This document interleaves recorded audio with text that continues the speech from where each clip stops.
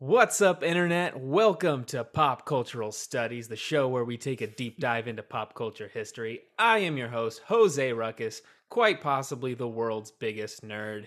You see, while you were all learning to feel comfortable in social settings, I spent my formidable years binge reading Wikipedia articles, and now I'm here to share with you what I've learned. Joining me on this episode, one of my guys, one of the absolute dudes that I've Graboids. worked with, Mario Rivero. What's up? What is up? I missed you. I love you. I missed you so much that I need to keep podcasting with you. So We do. glad- Whenever we need to do podcasts together, man, like just all the time, just No, of course. constantly. Yeah. I'm just seeing you busy now, hanging out with the big leagues, showing up on televisions. Like, what's going on with that?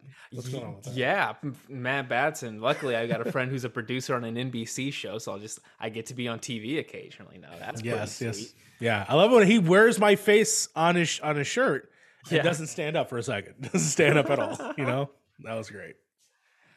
Mario, what do you think about James Cameron? Oh, I love me some James Cameron. I'm not gonna lie. I Me do love too. me. Yeah. James Yeah. Cameron's amazing, right? You got Terminator Yes. 2, True Lies, True Lies, obviously, Titanic. Aliens, just so many bangers. Yes. What Piranha. if I told you James Cameron almost made a Spider-Man movie?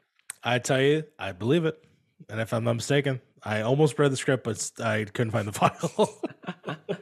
That's what we're going to be talking about today, is the time James Cameron almost made a Spider-Man movie, what that movie would have looked like.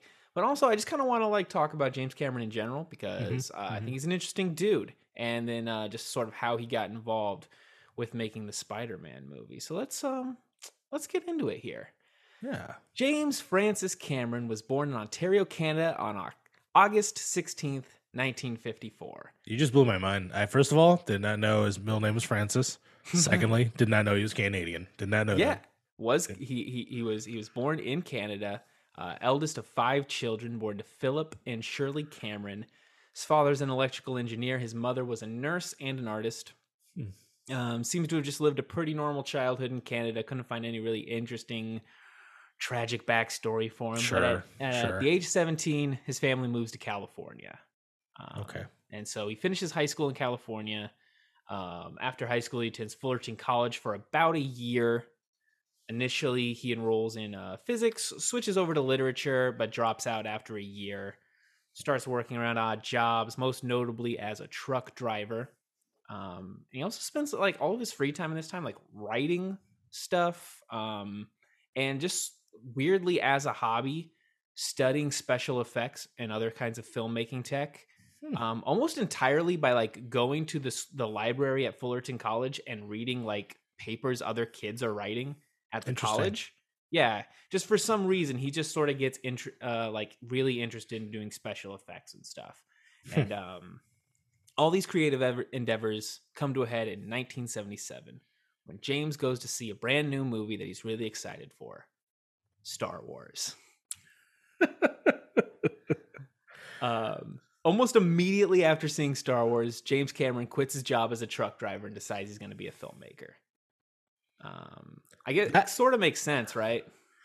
I feel like that's always the pivoting point of a certain generation, of a certain age, is Star Wars happens and it just unlocks the certain brain in people. It's sort of the X gene just starts getting unlocked, and then all of a It's the sudden Terrigen mists coming out. Star Terrigen Wars. mist. Yeah, it's just everyone's oh, filmmaking. What is that? Let me actually do it. And we got good results, and then we have Eli Roth. Right? Because he's Yeah. studying special effects and stuff. He's interested in those sorts of things. And then Star Wars comes out, completely changes the special effects game. Yes. So he's oh my God, so many new possibilities are out there. So yeah, he decides he's going to be a filmmaker, and him and his friend scrounge together about $20,000 to make their first film. Basically, the way that they raise money is they're just cold calling dentists.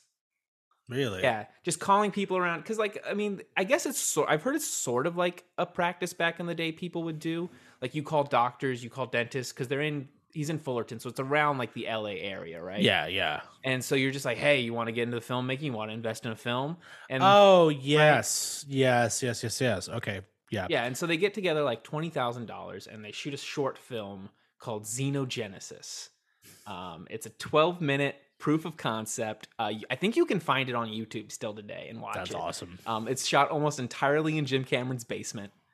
It's actually pretty interesting. Like, it involves like an exoskeleton suit, kind of similar to the one from Aliens. Like you can, and I mean, like you can tell that there is, I believe like xenomorph is first used in Aliens. I'm pretty sure Really? he's kind of got the idea from Xenogenesis. God, you're blowing my mind on multiple things. I thought it was from the original. So no, you're saying it comes from that. I don't believe the word xenomorph is used in the first movie. I might be wrong about that. He's obsessed with the word xeno.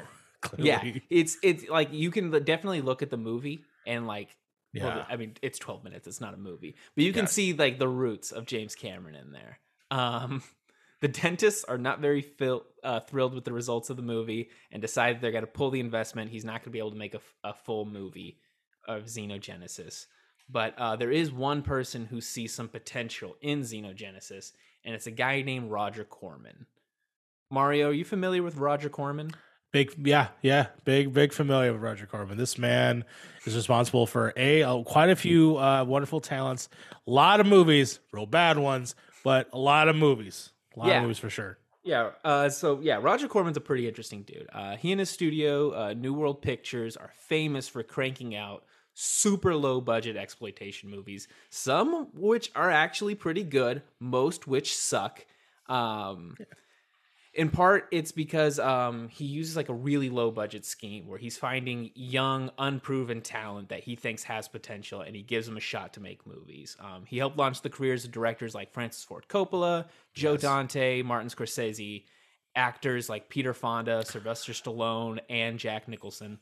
Here's where I remember recently seeing him, because I have been on a Scream kick, right? I've been watching all the Screams. Oh, yeah. He is the semi-inspiration of the director-producer person at that studio of Scream 3. Oh, and really? He's in the movie as well. Oh, my God, that's He awesome. is a character. He actually has lines and everything, and he plays a person. So, yeah, I'm very aware of Roger Corman, which is also hilarious because that movie was produced by Harvey Weinstein, and I don't know, he has more similarities, but whatever. Jeez. Whatever. So Roger Corman sees Xenogenesis, and he thinks that Jim Cameron has some talent, and he won't have to pay a whole lot of money to get that talent from him. So he hires him to be a production assistant on the movie Rock and Roll High School, which is a movie that I fucking love. Yeah. It's the Ramones movie where the Ramones take over a high school. Yes. Yeah, James Cameron is the production assistant on that movie. That's awesome. After that, he takes up a full-time job at New World, the Roger Corman studio, and he becomes mostly a miniature builder and working in the special effects department for a few projects like Escape from New York. Great movie. Eventually, this leads him to being the special effects director on infamously Piranha 2: The Spawning. Yes. So the production of Piranha 2 is sort of a story unto itself. We're not going to get too deep into it, but we're going to touch on it a little bit because it's kind of important for James Cameron. Basically, the original director got pushed out of the movie for creative disagreements with the producer. Mm-hmm. Most of the production took place in Italy, and so they're using those sort of like tax credits. Yeah, tax credits. They're working in Italy. The Italian government is giving some money for doing it. Part of the contract that they sign says that they're not allowed to have an Italian listed as the director of the movie. Okay. But they're working with almost entirely Italian production. They're hiring people on the day. The producer who forced the director out is Italian. So essentially, James Cameron is the only person on the staff who can direct Piranha 2. You do it. Yeah, basically that's what happened. Piranha 2 is a total mess, but it's not really James Cameron's fault. The producer continued to flex his power to the point where James Cameron was essentially just a ghost director. Like, his name is on the movie and that's it. When the project gets finished, Cameron asks the studio to take his name off the movie. Quick question: do you know the name of the producer? Oh, I don't. I have it down. It's fucking his name. Okay, I'm not going to pronounce this correctly, but it's a video asonesis. Ason. Asonesis. Yeah. I'll pull this for you. He is an Egyptian-born producer. It seems is also Greek Italian. So yeah, I apologize if obviously I couldn't get your name right, but your name has ass on it. I'm sorry. Yeah, there was a reason it wasn't written down in my notes because I was like, I'm not gonna be able to pronounce that one. Yeah, yeah. But yeah, so James asked for his name to be removed from the movie. They won't let him do it because they need it on there for the contracts they have signed. Love it. And so this creates like a really interesting problem for James Cameron because he's in sort of like the worst case scenario where it's hard to get a studio to let you direct a movie, right? Because oftentimes they don't want to give a big budget to a guy who doesn't have any experience. James Cameron now has the only thing that's worse than no experience, which is the experience of directing Piranha 2. Yes. So, Yep. James Cameron decides that his best bet at being able to make another movie, because he's decided he wants to be a director, right? He doesn't just want to work in the miniatures lab at New World forever. The best bet that he's going to be able to do to get a studio to let him direct a new movie is to write a script that's so good he can essentially leverage the script, right? He can be like, hey, if you want this movie made, I have to be the director on it. It's a pretty common tactic. Like, it's the way Ben Affleck and Matt Damon got to star in Good Will Hunting, was that they wrote it themselves. It's the way Sylvester Stallone got to star in Rocky, right? It's a pretty common thing. So he has an idea for a movie. While working on Piranha 2, James Cameron got sick. During a literal fever dream, he saw the image of a metallic skeleton rising out of flames. And he thought the idea was so cool, he wrote it down, he drew a sketch of it and stuff, and he decides that that's going to be the starting point for his new script, The Terminator. He brings the idea to his future wife, Gail Ann Hurd, who's a legendary producer. Not at this time, though.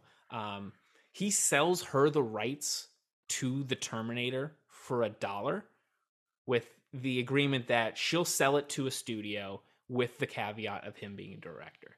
Yeah. She's like a production person at New World, and she sort of like wants to be like a big producer and stuff. So they're just like meeting together at the right time. She helps him develop the script in certain ways, like insisting that there has to be a strong female lead for the movie, which creates Sarah Connor.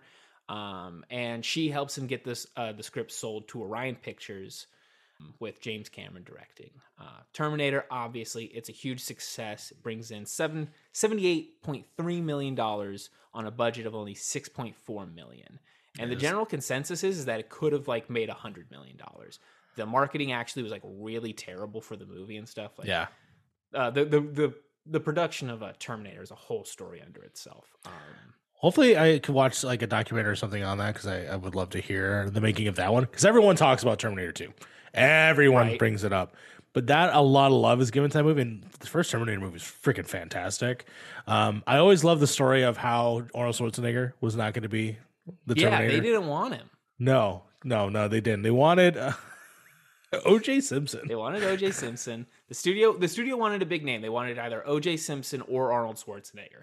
James Cameron didn't think that anybody would believe that O.J. could be a killer. And you know what? He was kind of right. People have a hard time believing that O.J. Simpson could kill somebody. That's right. And he didn't necessarily want Arnold Schwarzenegger because the vision he had for the Terminator was like he wanted like a really skinny, kind of stealthy guy, sort of what you end up getting with Robert Patrick in 2. But actually, after like meeting with Arnold Schwarzenegger, it got to the point where he was trying to convince Arnold Schwarzenegger to get onto the movie because they actually wanted him for the Kyle Reese role, not the Terminator role. That would be really weird, right? Especially at that time. And I know that like as Arnold is who he is today, or as he was even say in the 90s, is not Arnold starting out. Arnold starting out is stiff. You know, he was, I think, Hercules in a movie. Hercules in New York or whatever. Hercules in New York, and then even I think with he the did Conan at this point, which is very much like nonsense. He doesn't say words. He says like sentences, but like that's brilliant. Terminator is that first movie that he got him as like a legit actor. And I mean, same for Cameron, right? That's the launching pad that takes him to where we'll come back to James Cameron in a second. But essentially, after Terminator, James Cameron just becomes like the go-to, generally considered the best action director of those decades. Like, it's like Steven Spielberg starts making serious movies, and all of a sudden James Cameron is there giving you Terminator, giving you Aliens, like everything you love. Yes. So let's take a second to sort of go into the weird history of the Spider-Man film rights and how that of gets in to James Cameron. Strap in. Okay, so the history of comic book movies in general is sort of weird. Like today, the landscape we exist now with the MCU, all that stuff, it's sort of weird to like think that nobody would want the film rights to Spider-Man.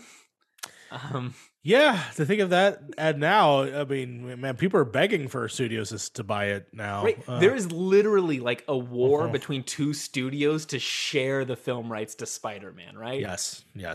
But like, so the attitude in like the mid 80s when it goes to sale is sort of like the attitude of pretty much all superhero movies up until like the late 2000s.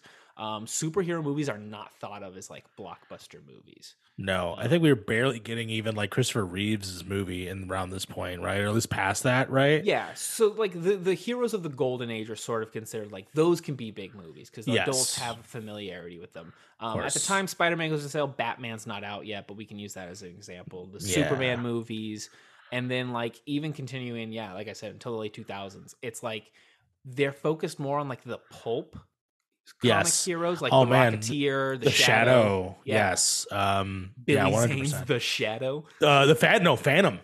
Billy Zane's the Phantom, right? Yeah. Alec Baldwin is the Shadow. But I love that all this comes from the only thing possible, bankruptcy. To sell these rights in the first place is Marvel, if I'm not mistaken, was bankrupt in that time, and they were trying to just like pull out these money specs. So that's a bit later. Initially, they're just selling the film rights because they have them. They can sell them. Yes. But basically nobody wants them, so they end up in the hands of Roger Corman. He buys the film rights to Captain America, the Fantastic Four, and Spider-Man. The first attempts at developing a Spider-Man movie was done by a guy named Menahem Golan and Yoram Globus. There are two heads at Canon, which is another studio that's associated with Roger Corman. Great documentary as well about the studio. Great documentary. Neither of them were particularly familiar with the character of Spider-Man, and so their approach seems sort of weird. They commission a script from a writer from The Outer Limits, Leslie Stevens, and they get back something sort of like The Fly. The script is about a mad scientist who turns Peter Parker into a human spider hybrid and tries to get him to join his new race of super mutants. Lovely. They like the script. They are trying to get Tony Hooper, the director of Texas Chainsaw Massacre, to direct it. Actually, let me do a fun little loop-de-loop here real quick. Back to James Cameron for a second. Yeah. Toby Hooper does Chainsaw Massacre. Chainsaw Massacre inspires, if I'm not mistaken, John Carpenter to do Halloween. Yep. Halloween inspires James Cameron to do the Terminator. Wow.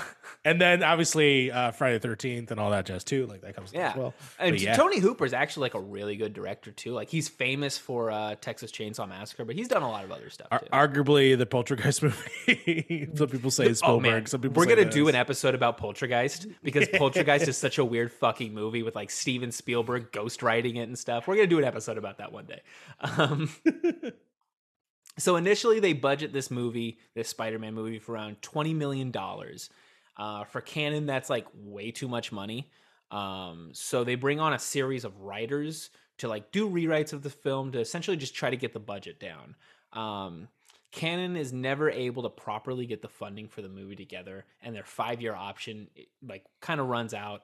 So in 1991, they sell the rights off to Carloco Pictures, who are about to take off with the release of Terminator 2 Judgment Day. Mm-hmm. So obviously, Carloco, they're working on Terminator 2. They know they've got a huge hit. Like the marketing leading up to Terminator 2 is like huge. So everybody knows like Terminator 2 is going to be like this huge movie. So they get the rights to Spider-Man and they're like, we got to get James Cameron to do this one, right? So he's currently like coming off of the closest thing he's like ever had to a flop with The Abyss. And The Abyss Yeah. isn't a flop by any means. The Abyss makes No. a decent amount of money. If It's just not such a big production. Yes, and if not, probably one of the most influential movies of what it did with CGI, but also with like even the design of the ship later is literally the Halo Covenant ship. Like it's insane. Like it's insane. Yeah, and so like they're betting big on Yes. James Cameron, and so they give him part of it is they get all the scripts Canon had, and they give them all to James Cameron. So the script that gets turned in for the first James Cameron movie.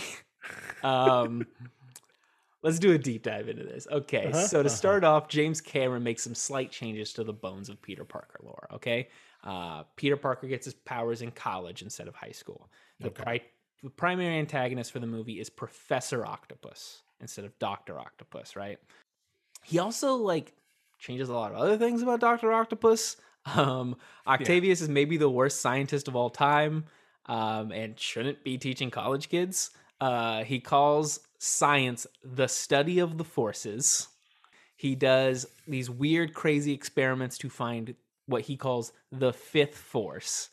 As far as I can tell, like the script is out there. The forces are not defined in the movie, and what the fifth force is sort of up in the air.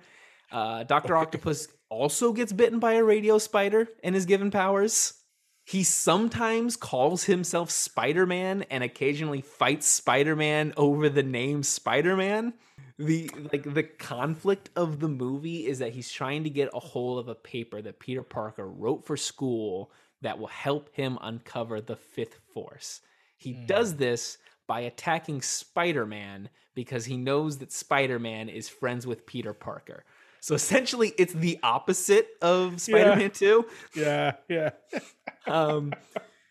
He eventually gets the paper and does his experiment that will somehow destroy the world.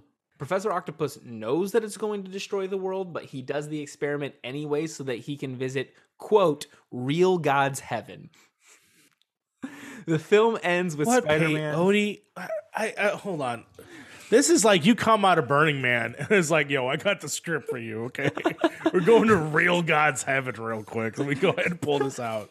So, wow. The film ends when Spider-Man stops the experiment, which is being done inside of Professor Octopus's house, which check out my crib. Launches Professor Octopus into space and he dies in his house. His house gets propelled into space. What? Yeah, so this is the script for the first James Cameron Spider-Man movie, and you might be wondering, why did James Cameron turn in such an awful script? That doesn't seem very James Cameron. No. I mean, not that a bad script is above James Cameron, like Avatar exists, right? But this is a step beyond that. The reason is probably because he didn't. I see here, I'm looking too. It looks like there's more than just him. So that's, yeah. So this is going to be a bit of speculation. There's a couple different stories here, and I've sort of tried my best to filter through them and get what I think makes the most sense. Sure. There's a few different articles you can read for this and stuff. If you just go look up James Cameron Spider-Man, you'll see tons of stuff. Yeah, as I just did, audience, and I pulled up a Wikipedia that is breaking down some of this for me so I can see it. There's an image someone drew. It's great. So part of the contract that James Cameron had was that he wouldn't be paid his fee of $3 million until he turned in a script. Okay. So, like I said, when Carloco bought the rights, they got all the scripts that Canon had produced, right? So what appears to have happened was that James Cameron took one of the latest revisions of that script, made the bare minimum number of changes required to put his name as a writing credit on it, and just turned that in. Love it. Oh my God. Easy money, baby. Easy money. 100%. So yeah, if you look at that, you can see like there's a whole bunch of writers on that script that he turns in. His name is the first on them, but there's a whole bunch of others. One that ends up writing Spider-Man. Yes.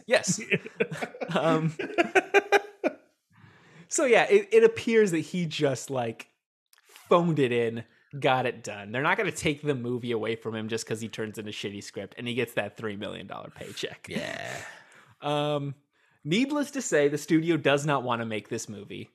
So the script gets thrown away and they tell Cameron to go to work on a brand new script, which he does. The plan is that they're going to make this his next movie after he does True Lies. Okay. Right. So he's already locked in to do True Lies. He started working on that movie after Terminator 2. This is going to be the movie he does after that. While working on True Lies, he never finishes a script for this movie. What he turns in is what gets called as a scriptment. It is a 60-page treatment of the movie that also has some scenes written down, specific scenes he wants in the movie. Yeah. The scriptment is interesting. Parts of it are very good. Parts of it we'll talk about some of them that are sort of maybe not aged super well. Great. There's a lot of this stuff that actually ends up in the Sam Raimi Spider-Man movie that gets made. Things like Peter's web shooters being organic start in the James Cameron script. The spider not being radioactive, but instead genetically modified. The film starts with a pretty stock origin story, but takes some deviations in Spider-Man lore. There's a version of Electro in the movie named Carlton Strand. He's a corrupt billionaire who got struck by lightning and can now control electricity. As one does. Yeah, of course. Yeah. He builds a criminal empire and wants Spider-Man to join it. He's got a right-hand man, a guy named Boyd, who is basically just Sandman. Got you. There's also some talks about like versions of this script that he like had planned where Doc Ock would also be in it, played by Arnold Schwarzenegger. The tone is kind of weird. The movie like starts off when Spider-Man first gets his powers and like he's like enjoys beating people up and hurting people. He swears a lot, like he says fuck. Now, okay, so his relationship with Mary Jane is fucking wild in this movie. So they quote unquote fall in love without MJ knowing that it's Peter under the mask. Okay. And Peter like won't tell her who he is. And she doesn't seem to care that much, but she's in love with Spider-Man, but Spider-Man won't tell her who he is. We might talk about like the thematic elements of this in a second, but so there's a sequence where Mary Jane and Spider-Man have sex on top of the Empire State Building, where Mary Jane keeps her eyes closed the entire time so she won't see who Spider-Man is. What? Okay. Yeah. All That's right. pretty fucking weird, right? Yeah, that's a little fucking weird. Yeah, it's real fucking weird, James. You could keep the mask on, I guess, but I don't know. But it's still, yeah, that's fucking weird. How do you think that's the weirdest detail that I'm reading here specifically? Which is what he webs it up and they do it on a web. Is that it? Is that what this is saying? They have like he puts like a web bed, which I mean, in Spider-Man 3, you see them hanging out on the web. Yeah, bed, for the right? audience, yeah, it's the Spider-Man 3 web that they're just straight chilling in the park. Yeah, but doing it. Well, I mean, yeah, for phrasing, you said he webs it up, which almost sounds like he like. Do you have any protection? Okay, enough. I'm gonna end it there. Yeah, we can leave it there. Yeah. Eventually, at the end of the movie, Peter saves MJ from Strand at a battle atop the World Trade Center, and he does reveal his identity to her. Sort of the idea with the whole like him and Mary Jane not like showing like figuring out who Peter is and stuff is like a lot of it. He really wants to like thematically make it about like Peter becoming like an adult and figuring out who he's going to be. And he's sort of ashamed of the nerd Peter Parker, and he's trying to make a new identity for himself. I have some quotes on Cameron about the idea and like the direction he was taking the movie. Here's a quote from him. I'm doing the origin story and then going way beyond that and delving into the whole story of teenage angst. What if you're 17 years old and you can do whatever the fuck you wanted anytime you wanted? Right. So that's sort of like makes sense about like why the movie starts off and Peter's beating people up and being like, yeah. If anything, the Amazing Spider-Man kind of falls through with that in some aspects. It kind of does, yeah. You know, yeah. It's not the worst direction to take a Spider-Man movie, and like if anybody's gonna be able to make that work, it's gonna be James Cameron, right? Yes. The plan is that they're gonna get Leonardo DiCaprio to play Peter Parker. Sure. Which, I mean, fresh out for Critters. Let's go. And like, I mean, he hasn't even done Titanic yet, right? No, not even Romeo and Juliet. I think at this point, right? Yeah, so this would have been like 1993. So Got it. So just very about early. just about to be there.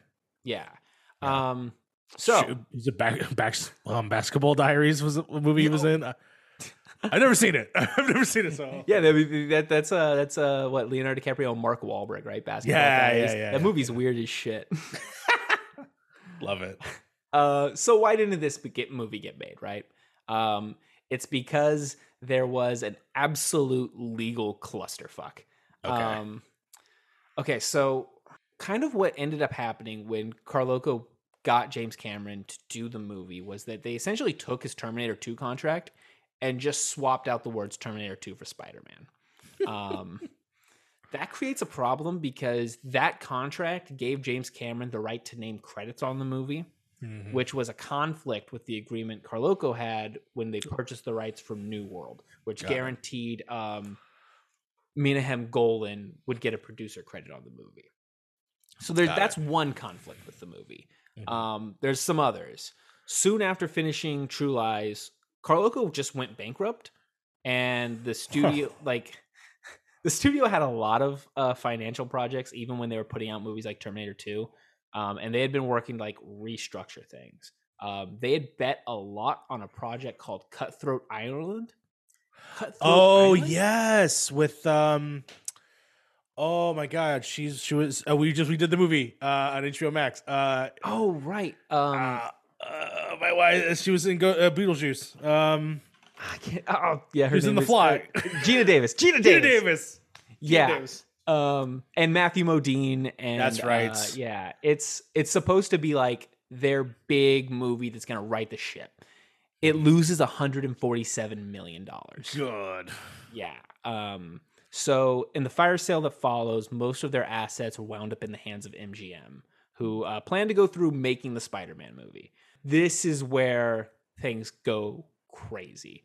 So Carloco had the film rights, but the distribution rights belonged to Sony, and the broadcast rights belonged to Viacom, both of whom were now claiming Carloco giving up the rights in bankruptcy gave them the rights to make their own Spider-Man movies because of the contracts they had signed.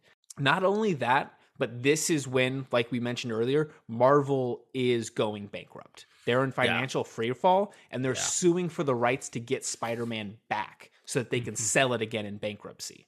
Menahem Golan, the guy who we mentioned before was suing to get a producer credit, sues every single one of these companies to make sure that he gets his producer credit eventually.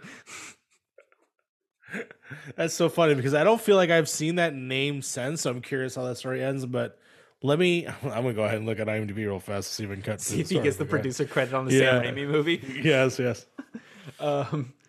So all of this results in about 4 years of legal litigation. Gotcha. That, according to the LA Times, involved, quote, 4 bankruptcy cases and 5 lawsuits involving 18 separate written agreements. It's about as big of a clusterfuck as you can get, legally speaking. Yeah. What's even stranger is that essentially it all boils down to a dick measuring contest between MGM and Sony. The two companies were going through a different rights issue involving the James Bond franchise. Again, this is something we might do an episode about in the future because the James Bond rights are also really interesting. Yeah. And essentially, this entire thing gets wrapped up when MGM gives the film rights to Spider-Man to Sony in exchange for them giving up their ability to make any 007 movies. Got you. Given the box office returns of both franchise, it's hard to say that MGM made the right choice there. We'll make 30 of these. You just make one. Yeah. Just do yourself a favor, audience. Go look up the how much No Way Home made, and go look up how much the last James Bond movie made. See if you think they made the right choice. Love it. What was that guy's name again? Just so I have it. The producer. Menahem Golan. I don't see that name here, so I don't know. I guess he did not get it. I'm sorry, Golan. I'm sorry. Oh man, he was really banking on those Spider-Man credits. No, 100%. I will say it's fun to see. It says uncredited, but Kevin Feige apparently is executive producer. Really? That's what it says on here. I'm like, that's really cool. Did he work at Sony? He worked. I forgot who it was, but I know he worked with Galen Hurd because he was also a producer on The Punisher, which is not a great movie. But he worked at a lot. It's all tied up. It's all in the episode, baby. Exactly. The multiverse of madness is just Kevin Feige saying these were all mine all along. That's literally all it is. Go look up Galen Hurd, audience. Like Galen Hurd is actually like awesome. Yes, she's done amazing. Like produced tons of movies, and or blame for the Walking Dead show. That as well. It's her fault. It's her fault. Okay, so they're successful. What do we want from me? I mean, that show starts off pretty good, but it goes off the rails eventually. She did Tremors too. Hold on, I'll look that up real quick. You can do. She did Tremors. I'm checking right now. Her do Tremors. If you're not aware, me and Mario do a podcast occasionally called Tremors in Review. It's a fun one. It is a real fun one. I'm gonna look that up. You continue. Galen Hurd, executive producer. Hell yeah! Let's go. It's all tied together, all tied baby. Together. So, because the Cameron projects still belong to MGM, Sony doesn't get to bring James Cameron along to make their Spider-Man movie. Instead, they get a guy named Sam Raimi, whose Spider-Man movies you're probably pretty familiar with. Yeah. Darkman guy? Yeah, the guy who made Darkman and Evil Dead 2? Let's get that guy. Yeah. All right, Darkness. That bailed. Darkman actually kind of slaps. So it's Darkman. Not only does it slap, it actually is very successful. I don't know if you know that. Oh yeah, no, that movie was huge. It got like Darkman 2: The Return of Durant. Yeah. Yes, starring I think Arnold Vosloo. Yeah, Arnold Vosloo your replacing Liam Neeson, who is not the Liam Neeson you know now. They look similar. Arnold Vosloo with hair looks weird. James Cameron seems pretty upset that he never got to make his Spider-Man movie. He told Premiere Magazine, quote, "With the amount of time and energy I put into that film, it shouldn't be somebody else's superhero." To this day, he still calls it the best movie he never made. And that's the story of James Cameron's Spider-Man. What a ride. What a ride for all parties involved, you know? All the producers that are not getting credits, Galen Hurd just latching on and making some of the best things ever. Yeah. Thank you. Fantastic. I'm sorry they eventually didn't end up together. And then he got a second divorce. So good for both of them. I give them credit. They're amazing ladies. James Cameron has a great history of awesome wives. Yeah. 100,000%. But yeah, that's gonna wrap up our episode for today. Mario, thanks for coming on. Yeah, this was fun. It was a fun little history lesson of things that I was privy to a few of the details, but hearing them all out laid out in the way that they were was a lot of fun. A lot of fun to hear from you. Yeah, if the people want to hear more from you, where can they find you, Mario? Well, of course, you can find me over at Point in Progress, where we do a podcast on the weekly or sometimes sub-weekly, depending on, if we record an episode. But other than that, we also do some other shows over there, like MCU University, where if you want to hear more about the original Marvel movies, such as Blade, X-Men, Ghost Rider's the last one we just did, Fantastic Four, Ang Lee's the Hulk. We talk about all of that, leading all the way through, and just giving back to the movies that started it all, and see how they're now going to be connected into the MCU. So it's sort of our history lesson. It's what I love about it is the fact that I get to experience with someone who hasn't seen any of them. And that's what actually is the treat about those movies. So definitely check that out at MCU University. And as mentioned before, a 3-part series we did, which of course was Tremors in Review. Of course, Brandon did not make it for the third one. However, he was attacked by snakes. It was very sad, but it was a great episode. We did it live. And definitely check it out. It was a real fun finale there. Mike fell asleep during the episode. That was fun. It's really good. It's really, really good. We did it also kind of late. But otherwise, yeah, you can find me over there and over at Night Mute City on Twitter. Yeah, awesome. If you like the show, guys, give it a good rating, reviews, all that stuff. Recommend it to people. Yeah. I'm really proud of this one. I hope it's going to come together really nicely. I'm trying to do more podcasts these days on the Jose Ruckus Podcast Network. We have this show. We have a Jose Ruckus Sports Podcast. And of course, you can follow me on Twitch, twitch.tv/Jose Ruckus. You can follow me on Twitter at Jose Ruckus and Instagram, all that stuff. But yeah, I hope you have a good rest of your day. We still have not figured out a way to sign off this podcast. Oh, just grab on, grab off. Grab on, grab off. Terminator on, Terminator off. All right. Bye. Bye.